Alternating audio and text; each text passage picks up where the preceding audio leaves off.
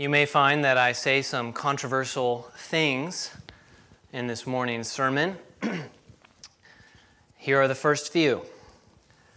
Generally, books are better than the movies. More controversial.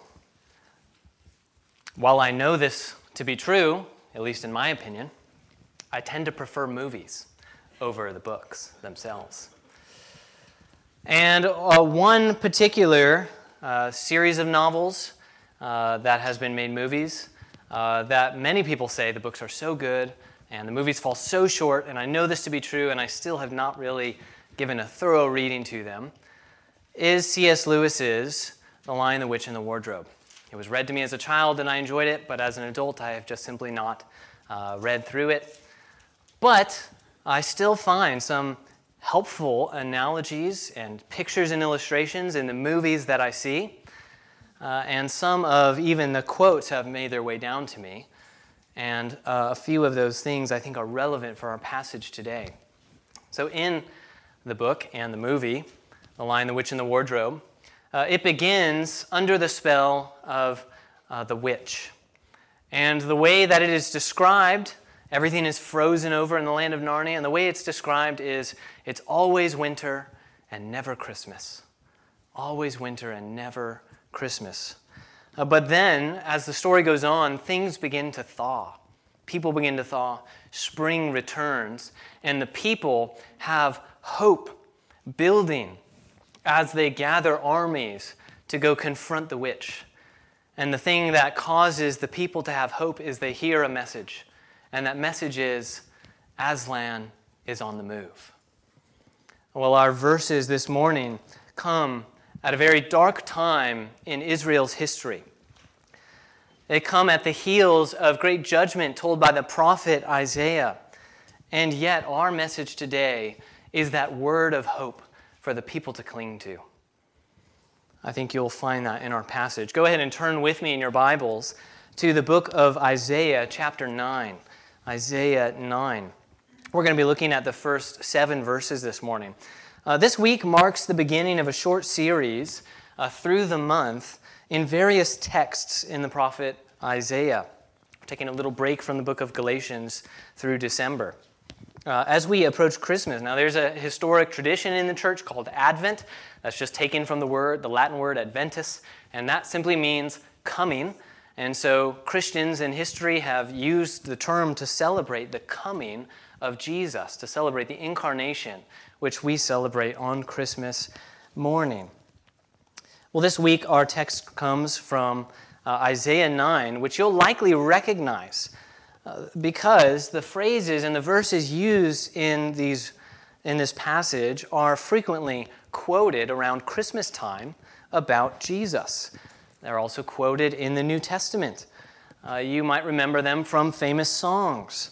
My favorite, or at least one of my favorites, I should say, comes from Handel's Messiah. As with any text, though, it is surrounded by a context that I think deepens the meaning of the words. My hope is that as we study what this text meant for Isaiah and his original audience, it will deepen our own appreciation for Christ coming into the world, which we celebrate at the end of this month. With that in mind, let's read our text together now, Isaiah 9, verses 1 through 7. It says this: "But there will be no gloom for her who was in anguish. In the former time, he brought into contempt the land of Zebulun and the land of Naphtali. But in the latter time, he has made glorious the way of the sea, the land beyond the Jordan, Galilee of the nations. The people who walked in darkness have seen a great light. Those who dwelt in a land of deep darkness, on them has light shone. You have multiplied the nation. You have increased its joy. They rejoice before you as with joy at the harvest, as they are glad when they divide the spoil. For the yoke of his burden and the staff of his shoulder and the rod of his oppressor, you have broken, as on the day of Midian. For every boot of the tramping warrior in battle tumult, and every garment rolled in blood will be burned as fuel for the fire. For to us a child is born. To us a son is given, and the government shall be upon his shoulder. And his name shall be called Wonderful Counselor, Mighty God, Everlasting Father, Prince of Peace. Of the increase of his government and of peace there will be no end, on the throne of David and over his kingdom, to establish it and uphold it with justice and with righteousness from this time forth and forevermore. The zeal of the Lord of hosts will do this. This is God's word. If you've never read through the book of Isaiah before, I should say this up front. Understanding and interpreting it does not come quite as naturally or easily to us. The genre of prophecy to us in our day is quite foreign. It's not part of your typical K through 12 curriculum. Isaiah can also be hard to understand because it was written in the 7th to 8th century BC. Isaiah prophesied during the reigns of multiple kings, which you can read in the first verse. And his specific role was to be a messenger from God to the people of Israel to pronounce salvation, but salvation that would only occur after and through great judgment. Great judgment the people had brought upon themselves because of idolatry and sinful living and alliances with other nations. Now you might wonder, just right off the bat, what's so bad about alliances with other nations? Seems like it's a good thing to pursue peace nationally. That seems, how could that be bad? But it's important here to know that in Israel's day, at this time, the nation's kingdom or military could not be separated from the God of the nation. Meaning, for Israel to partner with, say, for example, Egypt, it was to rely on another nation's gods or idols as well. These political agreements often led to the taking of wives into the households of Israelites. They became corrupt as a nation as their gods would come along with them. And the first 5 chapters of Isaiah are basically long judgments against the people of God in the northern and the southern kingdom. The book of Isaiah could therefore be understood as his answer to the question, will the sin of God's people compromise his promises to them? Will the sin of God's people compromise his promises to them? And the answer in summary is no, they won't. As terrible as Israel's sin was during this time, God would still be faithful to fulfill his promises to the patriarchs. But that doesn't mean there will not be necessary judgment first. And with that in mind, there's 3 things I think we can look to or take away from this text that I want to show you. First is the darkness of the world. Second, the joy of the light. And third, the peace of the Son. My prayer is that as we walk through these themes in the passage, the coming of Christ, as I said, will be all the more glorious to you this year. And the result will be a longing for faith to be made sight in heaven. So first, point 1, the darkness of the world, verses 1 and 2, the darkness of the world. These words are being proclaimed to a people in a very dark place. Look with me up at chapter 8, verses 18 through 22. Isaiah says, "Behold, I and the children whom the Lord has given me are signs and portents in Israel from the Lord of hosts who dwells on Mount Zion. And when they say to you, inquire of the mediums and the necromancers who chirp and mutter, should not a people inquire of their God? Should they inquire of the dead on behalf of the living? To the teaching and the testimony. If they will not speak according to this word, it is because they have no dawn. They will pass through the land, greatly distressed and hungry. And when they are hungry, they will be enraged and will speak contemptuously against their king and their God and turn their faces upward. And they will look to the earth, but behold distress and darkness, the gloom of anguish, and they will be thrust into thick darkness." Israel as a people have left the counsel of their God. That's what's being described here. They have instead gone to mediums and necromancers. And the image that Isaiah uses to describe this is thick darkness. No dawn, not even the light of dawn is there. If you wake up before the sun actually rises and you see it peek over the horizon, there's quite a bit of light in dawn. But that's not what Isaiah says to describe the people of Israel. Instead, complete, thick darkness. And the people are living in darkness because he says they are walking in it. They're hungry. They're not friendly towards God, but angry. They speak contemptuously against him. And we didn't read it, but verse 16 of chapter 8 says that God has turned his face away from them. It is not as though there's simply no sunshine. It is as if Israel has gone back into slavery of other gods. And the language that is used is reminiscent both of slavery in Egypt and explicitly the events that Isaiah calls the former times in verse 1. The land of Zebulun and Naphtali, just a quick geographical note for you to make. These are the most northern parts in the land of Israel, meaning they're the land that's right up against all of the foreign nations. They happen to be right next to the Sea of Galilee, which meant it was a very popular trade route to come across to the Mediterranean Sea and then down to Egypt. And so at times in Israel's history, that land was basically conquered and Israel was taken into subjectivity by Midian, and that's what they're talking about, and we'll talk about that more in a little bit. But Zebulun and Naphtali, they're the furthest north. And in Isaiah's day, the current threat is the Assyrian Empire. And shortly after Isaiah delivers these prophecies, the Assyrians do, in fact, come across and take the land and turn everyone who lives there into slaves. But the darkness Isaiah speaks of in these verses is not just a national problem for northern Israel. It's a problem of everyone who rebels against God. It's a result of darkened hearts that seek the pleasures of the world. This darkness is not something that happened to Israel just once, but happened to all humanity, all over the world, ever since that first sin in the Garden of Eden.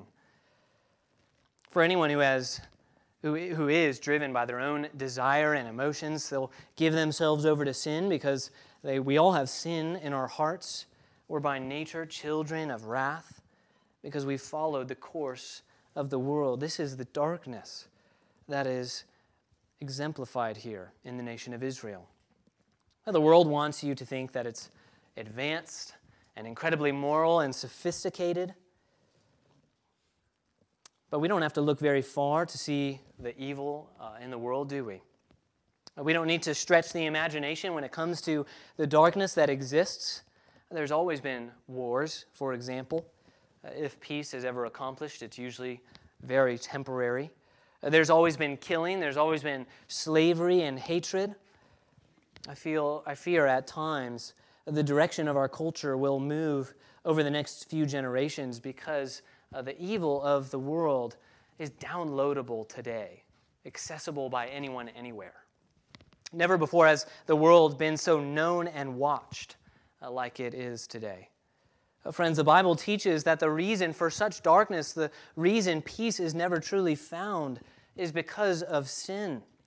The whole world, not just Israel, during the time of Isaiah, does not look to God for fulfillment or for joy, for happiness. Instead, it seeks those things in the creation itself, in what is temporary and insufficient, what leaves us wanting more. Well, God made everything with a purpose. As we as humans were created to portray His goodness to the world, and the world was created so that we might worship God and give thanks to Him, but when we live in unbelief, we do the opposite. We live for ourselves instead, and our foolish hearts are darkened. At the root of it all, Israel's darkness and the darkness of the world today is due to the sin of unbelief or faith. Simply trust. Israel decided not to trust the Lord to win their battles and instead to trust foreign nations. And so they make a partnership with Egypt. They're afraid of the Assyrians. They trust in their own goodness. But we today do the same thing. We trust in our own goodness. We seek fulfillment based on our pleasure, our own desires, rather than what God's Word instructs for us.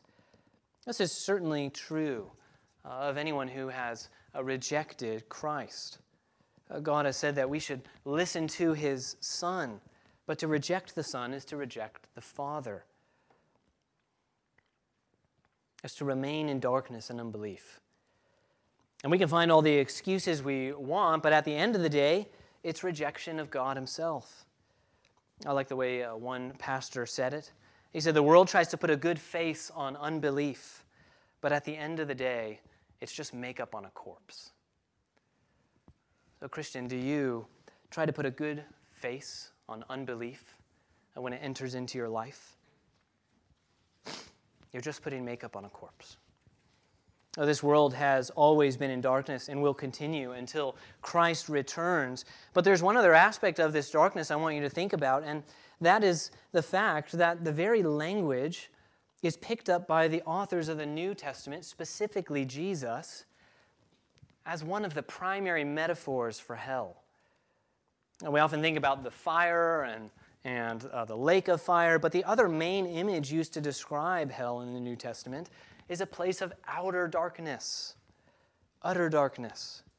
It's a place of despair and anguish, a place with no joy, no health, no peace, just pain and discomfort and loneliness and darkness. It's a place absent of the grace of God, just weeping and gnashing of teeth.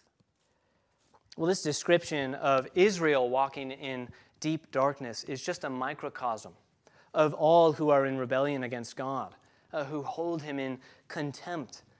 The darkness of this world is just a foretaste, a prejudgment, if you will, of the eternal darkness that awaits those who do not receive the light. So, friends, how can we apply this theme of darkness in the world into our lives? Well, first, don't go searching for ultimate joy in a world of darkness. You'll stumble. There are many good gifts, but when we make them ultimate for joy, we turn away from the light and stumble. The feeling that you have to have something, whether it be an accomplished career or that nice car, that dream house, at the end of the day, it's to say that God is not enough to have happiness in this life. God is not enough to have ultimate and true joy. It is instead to rely on something else completely, like Israel relied on neighboring nations for security. But the good news for us is that God promises to put an end to the darkness. He promises true light, but it won't be found in anything other than the fulfillment of His promise, in the light that He brings. To look for the light anywhere else is to look for the sun in a dark cave. A second way to apply this to our lives, as Christians, we should talk about sin freely. I prayed for this in our pastoral prayer as I was reflecting on it. This is an odd application to make. I recognize it might sound strange, but there are many who feel that it's culturally and politically incorrect to talk about sin. It's not polite, can be awkward, can be perceived as foreign. But friends, we need to remind ourselves of the sin that exists in the world and the sin even that we find in our own hearts, to reorient ourselves around the gospel. And we need to continue to train ourselves to acknowledge sin so we remember to run from it and to actively pursue a life of holiness. We need to have an effective witness in the world about the nature-changing power of Jesus, that change that He has made in our own hearts by His Spirit. We can only be salt and light in the world if we have experienced change from the world. We can only be changed by Christ Himself. Well, that's the darkness of the world. But that quickly moves us into what is the primary focus in this passage, which is the joy of the light in verses 3 through 5. The joy of the light. You may or may not have noticed, but Isaiah speaks about the darkness in past tense. And even the light coming to dispel the darkness in the past tense as a way to emphasize the surety that the light will come. It is so sure that this will happen that Isaiah speaks as if it had already happened. For us as Christians who believe that Jesus himself is the light of the world, the very fulfillment of this passage, it has happened already. But before we get to Jesus himself, I want us to see just a few characteristics of the light and the effect that it has on the people. Let's read again those verses 3 through 5. Isaiah says, "You have multiplied the nation. You have increased its joy. They rejoice before you as with joy at the harvest, as they are glad when they divide the spoil. For the yoke of his burden and the staff for his shoulder and the rod of his oppressor you have broken as on the day of Midian. For every boot of the trampling warrior in battle tumult and every garment rolled in blood will be burned as fuel for the fire." Well, the first thing that we see when light comes is that joy is increased.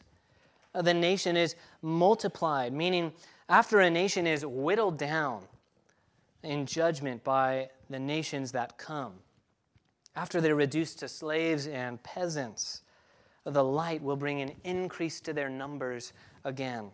Joy will return to them. What's the point of creating a populous kingdom again if they only turn back into darkness and sorrow? Instead, the anguish and the suffering, the hunger is all gone. Instead, their joy is increased. Instead of the Lord turning his face away in anger and the people standing in derision to him, they rejoice in front of him before his throne. They're pleased to be with him and happy to seek him out.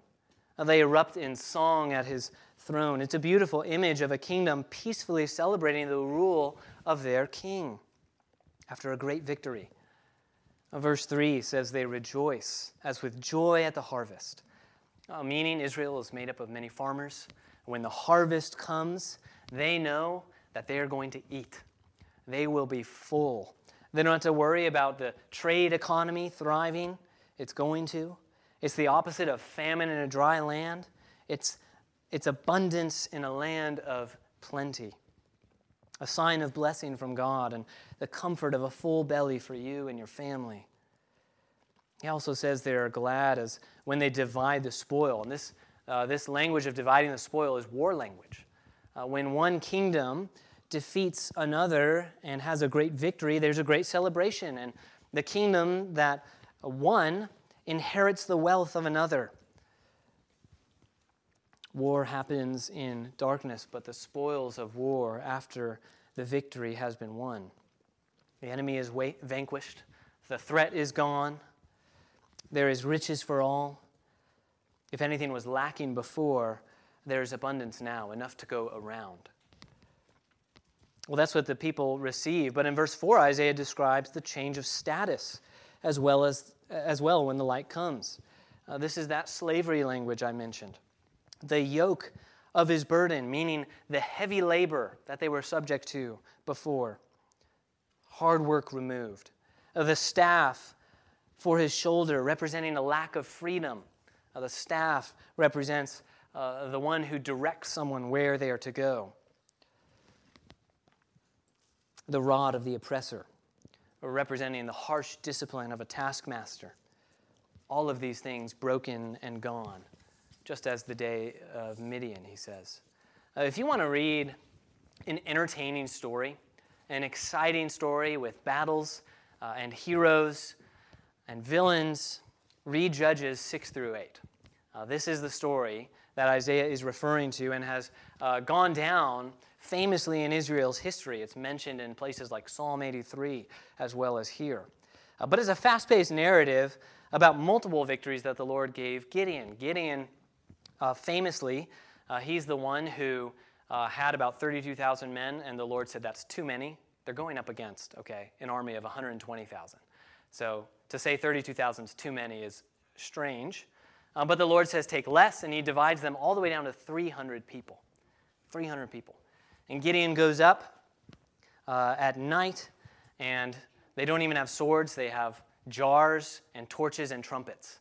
And they blow them, and the way that it's described, the Lord turns the enemy's swords against each other.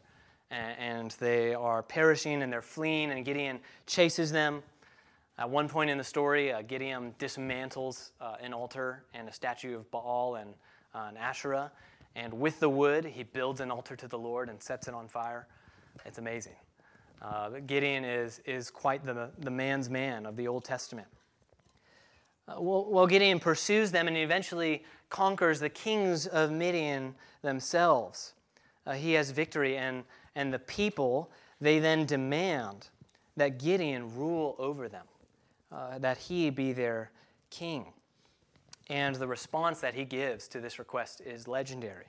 He says in Judges 8:23, when they say, you be king, you rule over us, you and your grandson, he says, I will not rule over you, my son will not rule over you, the Lord will rule over you. And like I said, Gideon is amazing. I left a lot out. But unfortunately, the end of his life is tragic. But he's known for that great victory over oppressive Midian in the north. Well, there's another image given in verse 5 about what life will be like when light comes. And it's another war image. All of these images, by the way, are exactly how heaven is described in the New Testament. So when you read passages like this, and you hear about the abundance or plenty that is given, the peace of no more wars, we know that that's what's promised to us in heaven for those who believe in Christ. Verse 5, this war image, the boots of a warrior, their bloodied garments will be burned as fuel for the fire. That may not be clear at first, but this is the image of an army, if you can imagine, just turning in all of their gear. They won a victory, they lay down all their swords, they turn it all in. This is an unusual thing because if a kingdom wants to stay in power, you don't get rid of all your swords. You need to stay strong to defend against the next person that comes up against you. But when God wins the battle, it's different. This light that is promised to the people through Isaiah. There's no more need for soldiers because the Lord has fought and won. This is a symbol of lasting peace. There will be no future battles. The enemy has been completely thwarted. There's a similar idea expressed in chapter 2, where Isaiah says that their swords are turned to plowshares and their spears to pruning hooks. The war is over and they all go back to farming. There was, after World War II, a national act of denazification, basically. And what that involved was basically removing all of the people who served in high positions of the Nazi military. But I imagine they had to, outside of the museums, I don't know exactly what they did with all the uniforms that had things like the swastika badges on them, but I imagine it wouldn't be a stretch that they probably burned them all as a lesson, never to take the flag up again. They put it in a museum to learn, but that's the idea here. The war is over. This cause of war will never be taken up again. There will be only complete peace. So the nature or the characteristics of the light are that it multiplies the nation, it brings great joy, it removes the need to fight, it's freeing from past oppression and slavery. The effect of the light as experienced by the people is no more heavy labor, true freedom, a kind master, desiring or lacking nothing, but instead having plenty, food and health. Best of all, the instruments of war are turned to ash in the flame because there's no more need for them. God promised that light would shine upon the people walking in darkness. And when Jesus came, he proclaimed to the people, I am the light of the world. Whoever follows me will not walk in darkness, but have the light of life. A true peace and fullness will not occur in this fallen world, but forgiveness from sin and the promise of eternal life comes to all who believe and put their trust in Jesus. This promise of Isaiah is a promise by God to shine light on its biggest problem, which is sin that creates darkness in the world. Friend, if you're here and you wouldn't consider yourself a Christian, I want you to know today that Jesus is the answer to all of the world's problems, including yours. If you have not ever put your trust in Christ, I would love to just speak to you more at the door about what that might look like. What turning away from trusting in your own self or looking for happiness and satisfaction in the things of the world, but not finding them. Instead, trusting in Jesus, whose death paid the penalty that we deserved for our sin. Well, how can we apply the light of this passage to our lives? For us who already believe in Jesus, one application is that we should transform our longings in this world and transform them into a hope in heaven. It's not wrong to desire things. It all comes down to whether or not we trust the Lord to provide for our needs and whether we will be satisfied with the things that God has given us or not. But our longings in this world are meant to remind us of the giver of the gifts. They're meant to remind us that this world is a temporary place, that nothing will satisfy us ultimately. If we eat and are filled, it's only for a little while, even if it's at the best restaurant. Christians can be confident in receiving things with thankfulness or in experiencing desire for them, but that those feelings direct our hearts to heaven, where we be filled with complete satisfaction, wanting nothing. Appetites full, joy complete. This is what is promised to us in heaven. So friends, when you desire something in the world today, don't idolize it. Don't cherish it. Instead, take that desire and remind yourself, this feeling of lacking something or desiring something is meant to point me to the person who truly satisfies through all eternity. Our greatest weapon in this life is not weapons of war. It is, in fact, prayer and the Word of God. So, Christian, arm yourself with knowledge of God's Word and with prayer. We wrestle not with flesh and blood, as it says. Well, that's the second theme of the passage. The third is the peace of the Son in verses 6 and 7, the peace of the Son. This great light will come, will shine. The hope that God has given the people through the prophet about ending their oppression. And it's not a battle plan. It's not a principle like justice. It's not a force of nature like a flood. Nor is it a particular worldview or a new law. It is a person. It is a person. In fact, not just a person, but a child. Look with me again at verses 6 and 7. For to us a child is born. To us a son is given, and the government shall be upon his shoulder, and his name shall be called Wonderful Counselor, Mighty God, Everlasting Father, Prince of Peace. Of the increase of his government and of peace there will be no end, on the throne of David and over his kingdom, to establish it and uphold it with justice and with righteousness.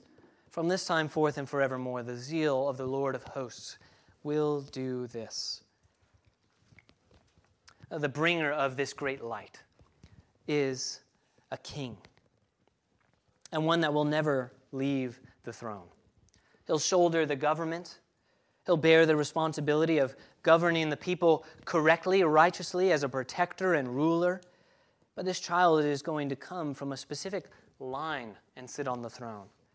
He's not from any family, but from the most famous royal family in the Bible, David's family. That means not only that he will be the king of Israel, but that he will be a descendant of David himself. Now, Israel would have known this well. This wouldn't have been that big of a surprise to them. David was anointed to be king, and when that happened, God made a promise to David that his throne would be established forever, and that God told him that he took him from a pasture to make him prince over his people, that he would raise up from him an offspring to be a son of God, and that they would have rest from their enemies. This is the great hope that was quickly shattered with Solomon, and that the people had hoped for ever since. And since It is during a time of judgment and oppression that Isaiah tells the people that hope is still alive, that there will yet be a son to sit on the throne forever. This would have been a great hope for them. I wonder if Isaiah had in mind the words of David when he used these images of darkness and light. David very famously in his final words used this kind of language about authority. David says in 2 Samuel 23, "The Spirit of the Lord speaks by me. His word is on my tongue. The God of Israel has spoken. The rock of Israel has said to me, when one rules justly over men, ruling in the fear of God, he dawns on them like the morning light, like the sun shining forth on a cloudless morning, like rain that makes grass to sprout up from the earth." Does that not sound like the description of this king that rules perfectly and causes flourishing among the people? Well, much of this language in Isaiah 9 is similar to 2 Samuel 7 and 23. So it seems straightforward, but there's mystery in this passage as well. What would have been most confusing is what the child is called. Isaiah says he's called Wonderful Counselor, which, by the way, doesn't mean really nice counselor, wonderful counselor. It means really a wonder, a spectacle. His counsel or his wisdom is beyond that of this world. He exceeds worldly wisdom and instead rules with the wisdom of God. He is a supernatural counselor. It's the very wisdom of God himself. All of these four descriptions are titles. We could say that he is the amazing counselor. Isaiah also says that he will be called Mighty God. Certainly a name for God himself, a name that's used elsewhere in the Old Testament to describe God as a warrior, one who wins battles for his people, a powerful God who crushes those underneath his feet. This child will also be called Everlasting Father. Another way that God is described in relation to his people is with the relational closeness of a father. Think about Psalm 103. It's a term of compassion and endearment. He lovingly knows the needs of his people. Lastly, Prince of Peace. He's the one who establishes peace. And the peace that he brings will never depart. It cannot be taken away from him, for there will be nothing or no one to threaten it. Well, the reason I say there's great mystery here is because the part about David is expected. Israel would have already known that, and it makes more sense. But how could the son of David, who is certainly a man, be God himself? How can God himself be a child? Now, these things would have not been easy for the original audience to understand, but the Lord delivered on these promises to shine light into a dark world. When the little baby was born in a stable to a virgin, the nations came from far to see him. The angels sang glory to God in the highest upon his arrival. God sent a witness, John the Baptist, to go ahead of him, to bear witness, it says, about the light, that the true light, which gives light to everyone, has come into the world. And guess where Jesus began his ministry? In no other place but Galilee, the bridge between Israel and the other nations. He spoke with undeniable authority in his teachings and power in his miracles. He was perfect in every way, never sinning once. And this child, the very mighty God, the Prince of Peace, willingly gave himself into the hands of his enemies. When he was crucified as a sacrifice for our sins, there was a period of 3 hours in which supernatural darkness came over the land until he passed. But 3 days later, Christ got up from the grave, conquering sin and death as a confirmation, appearing to his disciples and commissioning them out into the world to share the good news that those who believe in him will be saved from their sin. He ascended to God's right hand where he sits now, ruling for all eternity.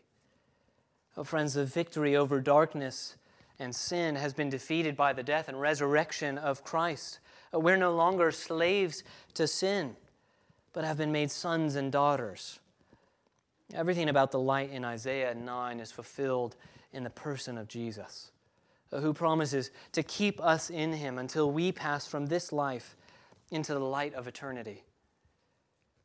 Only when we are raised with Christ and our bodies are made imperishable, only then will we experience all the joys and satisfaction of heaven. The birth of Jesus is the entrance of Isaiah's great light into the world, the light that conquers the darkness, the thawing of an icy world frozen. He is the great mystery of salvation. Friends, this Christmas season, remember that the power of sin has no more claim on you. Its frozen grip has thawed. Christ is the Son that was given to us, through whom there is eternal peace. The Prince of Peace has come. Let's pray.